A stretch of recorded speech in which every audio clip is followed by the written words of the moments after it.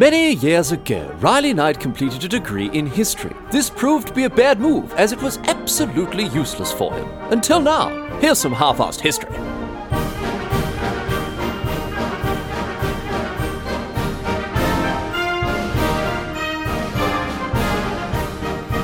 What's going on, mate? Great to have you along for some more half-assed history. This week on the agenda, going to be having a chat about Robert Smalls. This was a bloke who escaped slavery by nicking a warship from the Confederates during the American Civil War. Certainly one way to get it done. He went on to actually fight for the Union after this, and later on in life ended up in the US Congress as a member of the House of Representatives there. This bloke got a lot of stuff done. I can tell you that. He actually had a pretty strong influence on the way that some stuff shook out during the American Civil War. He helped to persuade the President Lincoln, Abraham Lincoln, to enlist black soldiers to fight for the Union throughout the Civil War. And he didn't stop after the Union either. After the war finished, he moved into politics, as I say, in the Reconstruction era, and he worked in the South Carolina Congress and the US Congress as well, on stuff like establishing accessible education systems and all sorts of really interesting stuff we're going to get into. So, based on all that, you would think that he was a pretty excellent bloke, based on all the stuff that I've told you. You would think that he is an excellent bloke, but was he really all that he's cracked up to be? Yes, he was. He was, by all accounts, just a top-shelf gent, to be perfectly honest with you, mate. So let's get into it and have a chat about Robert Smalls and find out just how a young boy born into slavery managed to become a war hero and a congressman, because it's a bloody interesting story, I can tell you that. So we're going all the way back to 1839 here on the 5th of April, when Robert Smalls is born to a woman named Lydia Polite in a town called Beaufort in South Carolina. Now, this poor lady, Lydia, she's enslaved by a bloke named Henry McKee, who in all probability was our mate Smalls' father, right? So she was a house slave rather than a field slave, and perhaps due to his parentage, young Smalls was actually treated with he got a fair bit of preferential treatment, a fair bit of favouritism, this young kid did, even as a slave. And his old lady, quite interestingly, wasn't too keen on raising a spoilt kid. And so she actually insisted that her son go out and work in the fields to see what life was like for the slaves out there. It was so he wouldn't get the wrong idea about how bad most slaves had it. He'd see him getting whipped and treated horribly and all of that sort of stuff. And so he grew up with an understanding of the plight of enslaved people rather than living in the house there. So, pretty far-sighted stuff from Mum there, you'd have to say. And you'd also have to say it had some far-reaching consequences too on this young bloke, Robert Smalls, as a kid. Anyway, at the age of 12, he actually leaves. He leaves Beaufort and is sent off to Charleston to work as a labourer. He is hired out by McKee, and he worked doing all sorts of stuff. Actually, he worked in a hotel. He worked as a lamplighter. But as a teenager, he settled into working at the docks there in Charleston. Obviously, a lot of maritime trade and the maritime industry pretty big in Charleston there. A lot of ports and docks and whatever else there like that. And he loved it. He loved working there. He's a big fan of the maritime trade, big fan of the sea. And so over the years, he worked as a stevedore. He worked as a sailmaker and a rigger, and then eventually became a pilot. So, well, actually, not quite. On a technical level, despite being a very, very accomplished pilot, he wasn't given the title, because of his race and his position as a slave there. He was instead known as a wheelman. But that didn't take anything away from his skills, at the helm. Young Smalls, he had a remarkable talent, and he picked up a lot of work sailing about in the Charleston harbour, as a pilot, even just as a teenager, right? Even as an adolescent. Anyway, all up, things are going about just as well as you could hope for this young fella. At the age of 17, he even gets married. He shacks up with a woman named Hannah Jones. She was 22 and already had a couple of kids, but all the same, she and Smalls were married on the 24th of December, 1856, and they had a kid together just over a year later in February 1858. So, between his marriage and the beginning of the American Civil War in 1861, Smalls he's working as hard as he can here to save up enough to buy his these kids' freedom. He needs $800 to do this, which is a fair whack of cash. I can tell you, it's a lot of cheddar. It's equivalent to well over 20 grand today. So it's unsurprising that poor old Smalls, as a slave, is having a tricky time, getting the cash together because, of course, all the wages he's earning are being more or less all the wages he's earning are being taken by his master McKee. Things change, however, when the Civil War begins. When the Civil War begins in 1861, with the attack on Fort Sumter there in South Carolina, Smalls is assigned to pilot a ship called the CSS Planter, a medium-sized, as like a steamboat that worked as a troop transport and a gunboat and various other. It was sort of pressed into service for the Confederate Army there, or the Confederate Navy, I should say. So between late 1861 and April 1862, Smalls is cutting about in this ship in the service of the Confederates. He's following his orders. He's doing stuff like moving troops around, delivering messages, laying mines in the rivers and that sort of thing as well. So all sorts of stuff like that, right? So he does all this, no worries. He's cruising around the rivers, the coastlines of South Carolina and Georgia as well, doing what he's told and generally just, again, doing his job here. However, he's got a couple of pots on the boil there that people don't know about at this stage. The Union has blockaded the outer harbour of Charleston at this point, right? So there's a very limited area that Smalls can sail in without running into into trouble with the Union Navy that's out, as I say, on the outer harbour there.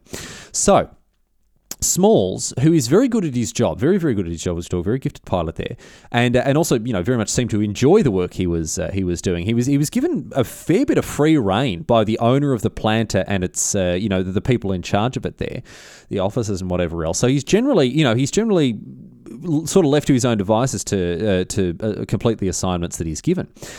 And this whole situation, his attitude as a reliable and very satisfied or, happy pilot there, even as a slave, this was all a ruse. Or he's lent in, knowing that he's earned the trust of many of the people that have power over him. Smalls has cooked up a plan and has very much lent into this role as someone who, could be trusted there, because he has got, as I say, he's got a pot on the boil and he's got an escape plan. He's got an escape plan that he's putting into action as early as April 1862. He started to figure out how he's going to secure his freedom here. And as I say, in April 1862, he starts to put this plan into action, and he gathers together all of the slaves on the crew of the Planter. Well, actually, not all of them. There was one of the slaves. He cuts out of the meetings because he doesn't actually trust him. He thinks he's going to go and dob him into the to the people in charge there. So he gets these other slaves together and he says, "Listen here, fellas, bloody rubbish gig we got here aboard this ship. Knocking about in this boat. Bugger this for a joke. I'm bloody tired of it." And the other slaves go, "Mate, what are you on about? We don't have a bloody choice, do we? We're slaves. What do we got to do? What we're told to do." And Small says, "No, mate. Listen to this. I reckon we try to escape, sort out a way to nick this ship, and we sail up north to the Union. Bloody brilliant, right?" And they all go, "Oh, all right, sounds pretty good, Rubbo, old mate, but how are we going to do it? What's the plan here, big fella?" And he says, "Mate, leave it to me. Don't even worry about it. I've got it all sorted out. Just keep on going as normal, and soon enough, we'll be out of here. Easy game, leave it to me." And so most of the crew is in readiness. They make some preparations for this daring escape that Smalls has got planned. And on the 12th of May, 1862, the moment finally arrives. Smalls is ordered to pilot the Planter, the boat here, to Coles Island, which is southwest of Charleston, where they pick up 4 cannons and over 100 kilos of ammunition, as well as some other supplies there. So the boat is, it's filled full of all this stuff they have to then transport back to Charleston. They head back, where the Planter's captain, who was a bloke named Charles C.J. Relia, he heads ashore with the other officers and leaves the crew aboard for the night. Now, this wasn't unusual. Apparently, leaving the rest of the crew, the slaves, there on the boat without anyone, watching, overseeing what they're doing there. Apparently, so when they were court-martialed, when the officers and this bloke Relia were court-martialed for what happens next, they all claimed they did this almost all the time. But this time it backfired massively on these blokes, as we'll discuss right now, because Smalls and the other slaves, right, they have organised for their families to be ready and waiting for a quick getaway at another wharf after they got back from Coles Island, knowing that the officers would leave the ship for the night under the care of these slaves here. They know what's going to happen, and so they've planned to make their getaway at this opportune moment. So at about 3 o'clock in the morning, this is on the 13th of May now, we've gone past midnight, Smalls gets up, he dresses himself in the captain's uniform and plops a great big bloody straw hat on his head, just like Relia usually wears, and he heads up to the helm. He takes the Planter past the southern wharf, where the crew's family ready and waiting. They were prepared, ready to go. They all scamper aboard just like that. They jump on board, and Smalls then brazenly sails the ship out of the Charleston Harbour. He sails it past no fewer than 5 Confederate harbour forts, right? Giving the correct signals every time, we're off on this business, whatever else they're like that. And no one on any of the forts suspects a thing, because he stood there wearing the captain's uniform with his hat on his head like the captain used to wear, and he's mimicking the way the captain used to behave and drive the ship and whatever else. Drive the ship? Sail the ship? I don't know. Whatever he's doing it like this bloke really would have done, and it fools everyone, right? The planter, after having passed these 5 checkpoints, finally approaches Fort Sumter, which was guarding the entrance to the Charleston Harbour, and once again, he supplies the correct signals to pass. But the thing here, right, is after he's passed the fort, of course, he gets past the fort, no worries. They see the signals, they're like, yep, off you go, no worries at all. The problem is now, do you know what he does? Obviously, he's got nowhere else to sail except for straight towards the Union blockade. So, all of a sudden, the people on Fort Sumter, the alarm is raised, going, look at this, we've got a ship, we've got a Confederate ship, a boat sailing straight out toward these Union ships. This is all too late. So they scramble to, get the guns ready and start to shoot at this ship. Obviously, something's going wrong, but it's too late. The alarm is not raised fast enough, and by the time the Confederates realise what's happening, the planter is out of range of the guns at Fort Sumter. But before we get carried away, before we get too carried away, we're not flush with success just yet, because obviously, well done, Robert Smalls. He's managed to escape the grip of the Confederates here. He's managed to sail past the range of their guns. But let's not forget the position he's in. Let's remember what he's doing. Smalls is sailing a Confederate gunboat straight towards a Union blockade. And for that reason, right, the Union ships who realise what's going on here, they are getting ready for action because they don't know what's happening here with this gunboat coming towards them. They're getting ready to, man the guns and whatever else, get ready for a potential attack from this Confederate gunboat that's bearing down on them. But very cleverly, Robert Smalls, he's got this angle covered as well. He's got his wife to bring aboard a great big bed sheet, an enormous big white bed sheet. Well, white is a bit generous apparently. By contemporary accounts, it was quite a dirty and grubby bed sheet. It wasn't quite white, but all the same, Smalls has organised for this to be brought on board, and so he strikes the Confederate colours and he runs up the closest approximation to a white flag that they have. This white bed sheet is hoisted up, and they're all these these poor people on the planter there. They're all hoping that this is going to be enough to stop the Union boats from firing on them. Luckily, it was enough. And the Union ships, they were getting their guns ready to fire on the approaching steamer until someone pointed to the bed sheet. Again, wasn't exactly saying, "Is that look at the off-white? Look at that." Bone-coloured, the cream-coloured flag over there, not quite white, as it was a bit grubby. And they recognise it as a sign of surrender, and so they hold their fire. And bloody good thing they do too, because as the planter approaches, old mate Smalls, he steps out to greet the Union crew. He takes off his straw hat and reveals himself and says, and this is a direct quote, he says, "Good morning, sir. I've brought you some of the old United States guns, sir." So the Union sailors, they can't believe their eyes. One of the captains, he actually boards the planter to figure out what's going on. He meets Smalls and questions him and says, what the bloody hell has happened here, mate? How have you nicked a Confederate warship? You got all these cannons on board ready to give to us.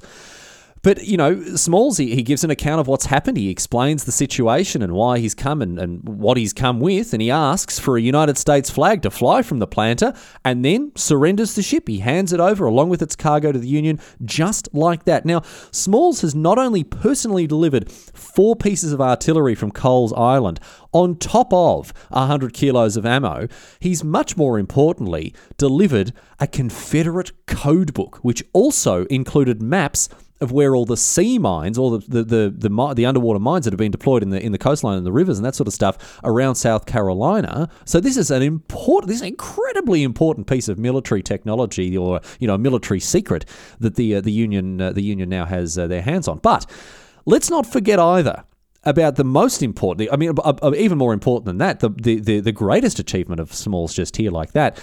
He has just secured not only his own freedom, but also his family's and the freedom of all the other crew members and their families too. So it's not a bad day's work for our mate Smalls. But He's not finished yet, because after this whole thing, after the ship has been given, the planter has been given over to the Union, they've taken possession of all the stuff aboard it, whatever else they're like that. He's sent off to Port Royal to debrief to Flag Officer DuPont, who is a bloke who is in charge of this whole Union blockade business. He's, the Flag Officer is, again, it's a difficult. It's like the highest rank in the it's sort of, its meaning has changed throughout the history of the United States, but at this stage it's basically the highest rank amongst all of the military or the Navy personnel at this stage. So this he's a big top brass, he's a big knob here. So they're not mucking around; they're sending him to the bloke who's really in charge of everything.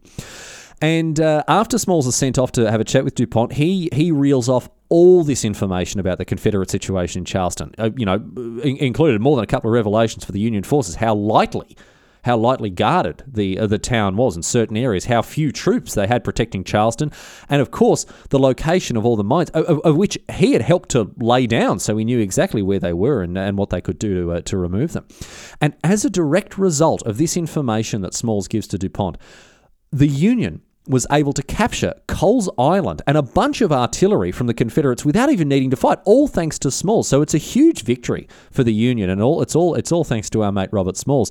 And because of this, DuPont actually wrote a letter to the Secretary of the Navy about Smalls, giving him a glowing reference. And overnight, Robert Smalls, he becomes a war hero. His exploits are widely reported in the media in the North, and he is lavished with praise. And on top of this, he and his crew were given prize money for the capture of the planter, which came to $1,500 each, nearly 40 grand. Unbelievable amount of money in that day and age for them to come into, especially considering that a couple of days beforehand there'd been slaves with hardly any money to their names at all. So it's quite a turn up for the books here for Smalls and his mates here. Now, what happens next to him here? Because he has a bit of a choice. Well, I was going to say, it's not really a choice for him to make. The choice actually gets made for him. But what happens here is he gets offered, people want him to come to New York and raise money for escaped slaves like him, using his name, his publicity, whatever else, to raise money for people who were fleeing the oppression in the South there. But DuPont actually vetoes this idea. He says, nope, Smalls, sorry, mate, you're too valuable. You are too valuable to the war effort to let you go and let you do anything else like that. Charleston like the back of your hand. You know where all these sea mines are. You're such a gifted pilot that we need you here to help fight the Confederates, right? DuPont, he needed him there to guide ships through the minefields, which he did for a time, and help again fight this battle that's going on in the Carolinas against the Confederates at sea there. So he does this for quite some time, but ultimately the politics of the situation do win out, and Smalls is called up to help the efforts of escaped slaves or African Americans who were looking to contribute to the war effort in different ways, because what he does next, he heads to Washington, D.C. in 1862, and it's there that he fights an entirely different kind of battle to what we've heard about so far. Because Smalls and a number of other supporters, they begin to lobby President Abraham Lincoln and his Secretary of War, Edwin Stanton, right, to let black soldiers fight for the Union. Previously, Lincoln had twice prevented his generals from mobilizing black soldiers, but Smalls and another bloke whose name was Mansfield French worked very hard to persuade the president to change his mind, and it worked. Stanton ordered the creation of 2 battalions of black soldiers in Port Royal, and so with this, the 1st and 2nd South Carolina Colored Regiments were founded, and all of this, once again, is thanks to the efforts of Robert Smalls. And even then, he goes off and, again, fights a political battle rather than a military one, but he is, even after this, he's not finished because he continues to sail for the Union. He's put in charge of a number of different ships and boats in the coming years, fighting on behalf of the Union. And according to Smalls himself, he was part of at least 17 different battles or encounters throughout the Civil War. He also worked extensively with the Union in removing a lot of those mines I was talking about, that he himself had helped to lay. He piloted the planter through the rivers and along along the coast around Charleston. It was very appropriate for this because it had a very low berth. It was able to sail in shallower waters than many of the other Union boats and ships. He also piloted an ironclad, the USS Keokuk, which represented the very bleeding edge of naval technology at the time, although that didn't go too well, admittedly. The Keokuk was part of an attack on Fort Sumter on the 7th of April in 1863, and it was hit almost 100 times by Confederate guns and actually sank the next day, despite the best efforts of our mate Robert Smalls, the pilot there. But overall, Smalls served with distinction. He piloted various Union ships throughout 1863, 1864, and there was one particular incident that stood out above all the others. The many adventures and missions he went on. There's one that really sticks in the memory here. On the 1st of December in 1863, Smalls was back in the Planter. He was near Charleston when the ship was fired upon by Confederate artillery. Now, the captain, the bloke who's in charge of the ship, his name is James Nickerson. And he immediately craps his dacks and he says, okay, well, we're surrendering. We're not going to fight. We're going to surrender to the Confederates here. We're going to have to give them the Planter. But Smalls, he knows what's going to happen to him if they surrender there to the Confederates, and so he refuses to give up. He refuses. He worries because he and the other black crew members, there's a good chance that they wouldn't be taken prisoner. They'd just be killed. They'd just be murdered on the spot just like that. They wouldn't be taken as prisoners of war. And as a result, Smalls, he takes command of the Planter while Nickerson is hiding. This is not a joke. He goes and hid. He went and hid in the coal bunker, right? And so Smalls steps up and he gets ready to go and safely sails the steamer away from the Confederate guns back to Union-controlled waters. Very, very dangerous thing to have done, but he did it safely. And for this, he was promoted to captain just like that. Nice one, Smalls, the old son. Saved not only himself, but definitely saved the lives of the other black crew members that he was in charge of there as well. After his captain had again run off crying like a little kid, and so Smallsy again he saves the day, and so you got to hand it to him. Anyway. Smalls continues to serve with distinction until the end of the war in May 1865, and he was later discharged in June. On the 11th of June 1865, he's finally able to leave the Union military after having had quite a successful career. But even after this, he's not done yet sailing. He's still very happy on the water there, so he continues to cut about in the Planter. He's helping all of these new freedmen in the South by delivering supplies and foodstuffs to them directly after the war had ended. And this sort of very much set the tone for what Smalls got up to after the war had finished. He was very much in the business of helping out, fellow African Americans in trying to get a foothold into this new life they had as freedmen. Before we get into all that, though, I want to tell you one story. This is my absolute favourite thing about this whole story with Robert Smalls, and we'll talk about his quite illustrious career after this. But I want to tell you what happened when the war was finished. He's sailing around in his boat. He's doing all this other stuff there like that. But my absolute favourite part of the story is Robert Smalls is what he did when he headed back to his hometown of Beaufort in South Carolina after the war had finished. You know what he did there? It turns out that his former master, Henry McKee, hadn't been too keen on paying taxes when the Union Army took over the area in 1863. And as a result, the Union Army had seized his property, had seized all of his land, his estate, whatever else there like that, and had forced him off it. And guess who the Union then sold it to? Oh yeah, Robert Smalls bought back his old master's house and moved into it just like that. Never mind bloody Walter White at the vending machine. This has to be the sweetest, most frigid serving of revenge I've ever come across. Smalls also has his old mum come and live with him, which she does until her death in the old house that they both used to be slaves in. Brilliant, right? And even better, McKee ended up taking Smalls to court in an attempt to get his old house back, but the court found in favour of Smalls and set a precedent that was then followed in other similar cases. Brilliant. How's that for some salt in the wound, mate? Get out of here, Henry McKee. It's not your bloody house anymore. Get out of town. Thank you very much. Anyway, this isn't the only piece of property that Smalls invested in. I'll tell you this. I talked to you about how he was very, very determined to help people after the war had finished, especially, freedmen and other African Americans who were trying to find their feet once the Civil War finished there in the South. And one of the buildings he bought a building in Beaumont itself, and he set up a school for African American kids there. And interestingly as well, while these kids are going to the school learning to read and write, he himself was having to learn to read and write. Up until this point, he wasn't even literate. So he's not only helping other people, get educated young kids, he's also educating himself. And you can see how seriously this bloke was set on success from this point onwards. He invested in a bunch of other stuff in and around Beaufort in the coming years. In 1866, he opened a shop that was specifically designed to help freedmen get the things that they needed now that they weren't slaves anymore. He helped to build a horse-drawn railway in 1870, and he set up a newspaper in 1872. And a lot of these efforts, a lot of these were joint ventures with other, successful or wealthy African Americans. So this bloke was very, very much leading the charge, for people like him in the post-war South there.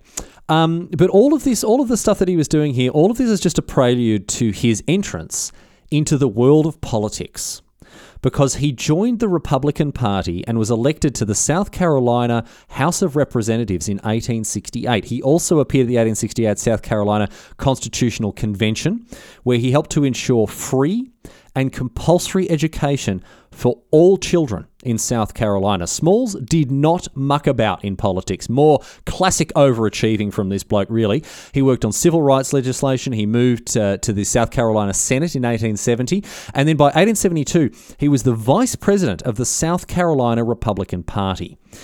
Now, I want to take a bit of a detour at this point to talk about the Republican Party because, given the state of the US politics today, you might think it a little bit odd that a socially minded, progressive, forward-thinking African American would hitch himself to the Republican Party, because obviously today the Republican Party is, hardly the place to look for things like progress, civil rights, access to education, or even just things like basic equality, really.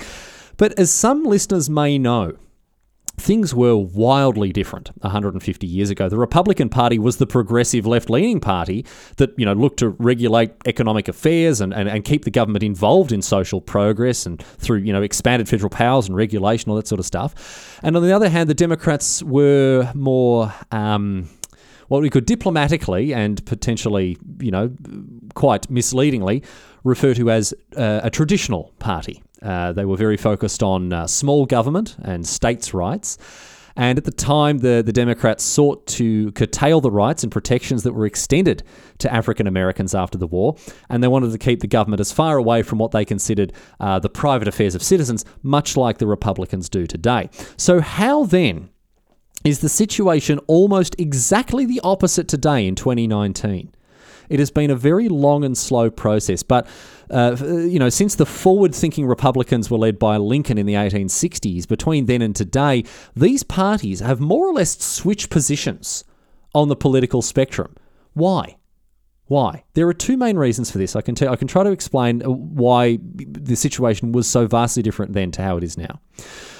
The two reasons. First one, Western expansion. The Republicans oversaw an enormous amount of federal spending on infrastructure and development in the new Western states in the back half of the 19th century. Very much with this, this American principle of big government. The Republicans were all about this, diverting a lot of federal funds towards the development of these Western territories and states.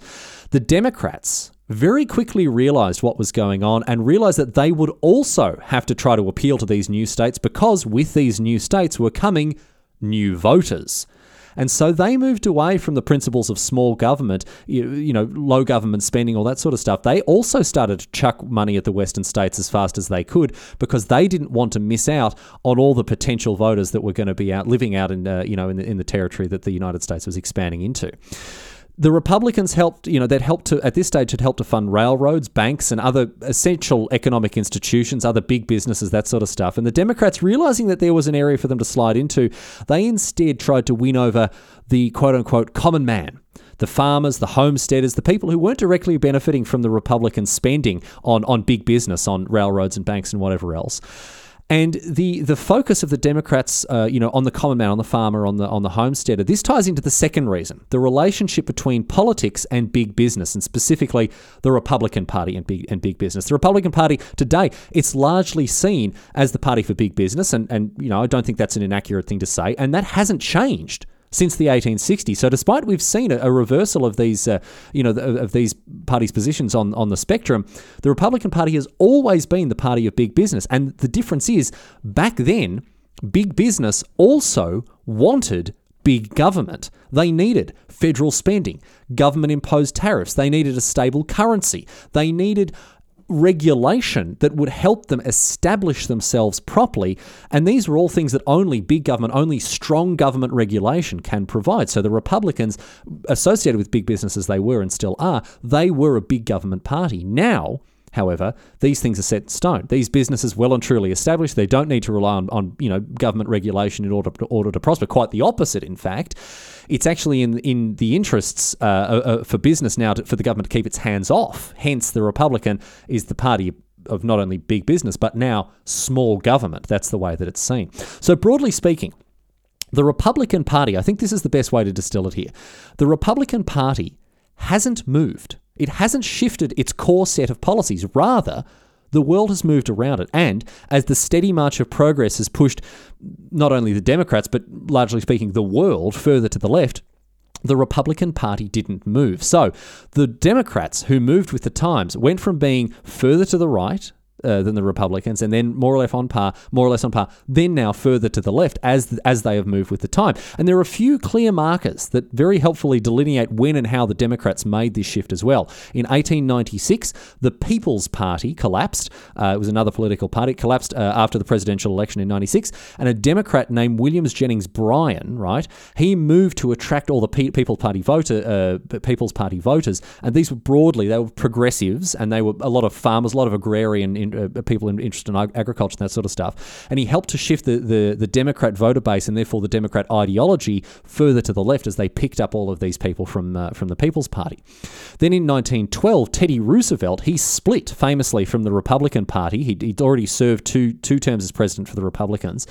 But after he lost the Republican presidential nomination for the 1912 election, he split from them and started instead the Progressive Party.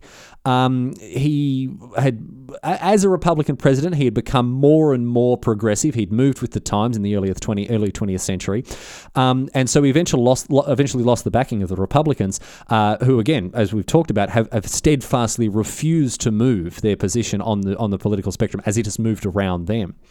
And so Roosevelt, now in charge of the Progressive Party, when it ultimately collapses in 1920, many voters then moved to the increasingly progressive Democrats. So in this way, Roosevelt was a conduit that helped progressive people switch lanes. They were Republican voters that then followed Roosevelt to the Progressive Party and then left the Progressive Party, and instead of going back to the very conservative Republicans, they moved on to the Progressive Democrats by now. So this is another important milestone. But in 1932, this is probably the point at which things the switch was really flipped here, because in 1932, the old Progressive Party's policies were brought back into the spotlight, brought back to the fore by Franklin Roosevelt. And this secured Progressive Party voters once and for all, even the ones who hadn't abandoned the Republicans beforehand. And it pulled the Democrats further and further to the left now as they've picked up another, more progressive policies. And at this point now in the 30s, there is no doubt whatsoever that the Democratic Party is the party of progress and social justice. The final tie that the Democrat Party cut with its roots as the states' rights party of slaveholders was when the Democratic President Lyndon B. Johnson, who was a Southerner himself, he had helped JFK win, the by now conservative Southern states, he took up the fight for civil rights. And this resulted in the Southern African-American voters abandoning the Republican Party en masse. Remember, the Republican Party, it still bills itself as the party of Abraham Lincoln, the party that freed the slaves, and all of these African-Americans who had stuck by the Republican Party, the party of Lincoln, they abandon. They leave the Republican Party behind, and they move instead to the Democrats now that Lyndon B. Johnson, is pushing forward civil rights reforms and all of that sort of thing. This obviously came at the cost of all the conservative Southern voters who had been with the Democrats for decades and decades and decades. But if all that did then was firm up the Democrats' position as the left-wing party, as all of these people switched to the Republican Party, the very party that their ancestors had hated so much back in the days of Robert Small. So overall, if you want to boil it right down, the reason the Republicans and the Democrats have switched political positions in the last 150 years is fundamentally because the Republicans haven't moved with the times, whereas the Democrats have. The Republican policy platform was 150 years ago a progressive one, but as the world has moved on and progressed, the Republicans have not. And policies that were progressive a century and a half ago are now conservative. Meanwhile, the Democrats made political compromises to their policies in order to attract and keep new voters. They filled the spaces opened up by the immovable Republican Party as the course of world history pulled everyone further to the left. And that is how we explain going from a progressive, forward-thinking, high-profile African-American being a proud member of the Republican Party in the 19th century to another progressive, forward-thinking, high-profile African-American being sworn in as President of the United States by the Democrat Party only just a few short years ago. This, I think, we're well within the realm of politics rather than within history here, but I think it's an important thing to note that when the Republican Party describe themselves as the party of Lincoln, they are doing something so fundamentally dishonest with their party's progressive role in politics 150 years ago that you absolutely should not fall for it. If anything, the Republican Party is so much further to the right these days that Lincoln would have nothing to do with them as the progressive president that he was back, in the 1860s. Anyway, I know that we're well in the realms of politics here, but it is a very important thing to think about, when thinking of the historical context of statements like that.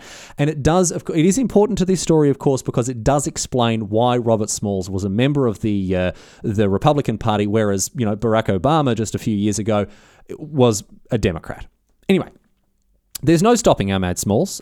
He moved from the state to the federal legislature in 1874, as I said, and he's elected as a Republican congressman for South Carolina's 5th and 7th districts over the years. He serves as a congressman for quite a number of years, and he splits his time between the 5th and 7th districts for a range of reasons. We'll talk about some of them in just a second. He was in and out of office between 1874 and 1887. He at one point his electorate was gerrymandered to advantage his Democrat opponents. And by the way, I know we've had a lot of tangents today, but I'm going to do one more. I found out the origin of the term gerrymandering recently, and it's absolutely wild. It's named after a bloke called Elbridge Gerry, who was governor of Massachusetts. And this bloke, he redrew the electoral boundaries in Boston to suit his party. And on the map, these new boundaries, looked a little bit like a salamander. And therefore, the press published cartoons illustrating what had happened, and they labelled it as a gerrymander, right? Elbridge Gerry and a salamander. It's a portmanteau, a gerrymander. And the term has stuck around ever since. Isn't that excellent? Not the gerrymandering, obviously that's not excellent, but the term itself, that's, it's pretty sweet. Anyway, Smalls, he ends up being the second longest serving black member of the United States Congress right through the mid 20th century, his record stands, and he was extremely influential in civil rights reforms and, of course, the progress of racial integration.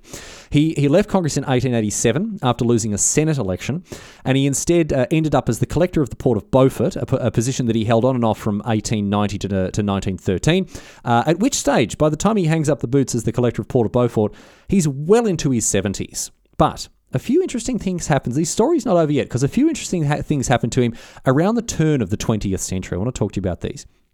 He didn't end up with a military pension, as it turned out that he actually had never been officially part of the military during the Civil War. He'd never actually been officially enlisted. He hadn't graduated from the US Naval Academy, which meant that his promotion to captain was more honorary than anything else.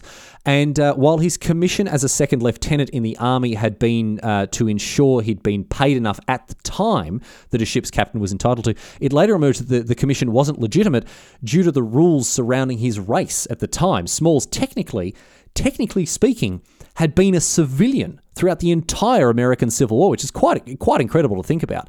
And this all came out when he sought the pension that he'd very obviously earned. And I'll tell you what, he had to fight pretty bloody hard for it. His attempts were blocked as late as 1897. People were blocking his attempts to receive a pension, apparently, again, because of his race, which is quite a disgraceful thing to think about, really. Ultimately, however, he does get a happy ending, because in that same year, he is granted, in 1897, he's granted a full Navy captain's pension, and obviously well and truly earned, and so justice is served there. And further, in 1900, he received another payment from the government, $3,500. after it emerged that the prize money that he'd received for the capture of the planter had been a ridiculous lowball. Before I was talking about how much money this was, it actually emerged that the planter was grossly undervalued when it was surrendered by Smalls and the rest of the crew.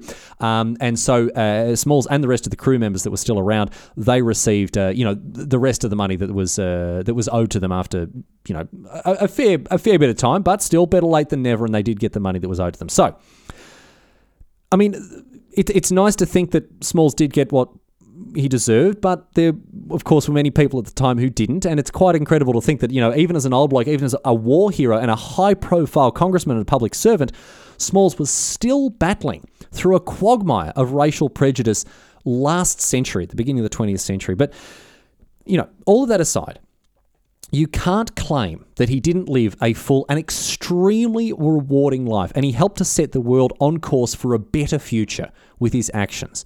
Robert Smalls nicking a Confederate gunboat and sailing to freedom was, it was hardly a turning point in world history, but nonetheless, in doing so, Smalls did all that you can ever really hope to do with your life. He made the world a better place. Robert Smalls died in 1915 at the age of 75, and he was buried in a family plot in Beaufort. And his memorial, which is still there today, it bears the words that he once spoke in the South Carolina House of Representatives. And this is what he said. My race needs no special defense, for the past history of them in this country proves them to be the equal of any people anywhere. All they need is an equal chance in the battle of life.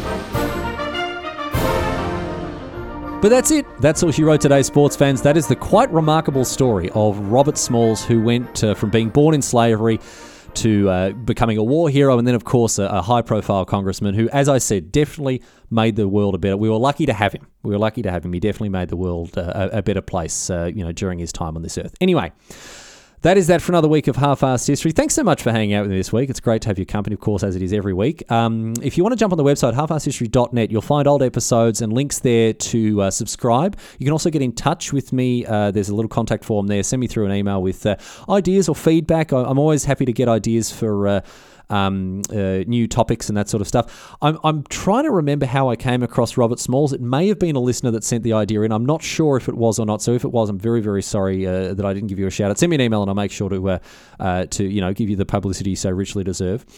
Thank you. Thank you to people who are listening to the show. Thank you to people who are sending in emails. And thank you, very, very special thank you to all the members I have on Patreon who are still chucking me money hand over fist. I've had more sign-ups in the last couple of weeks than ever before, and it is so humbling to have people support me in this way. So thank you so very, very much.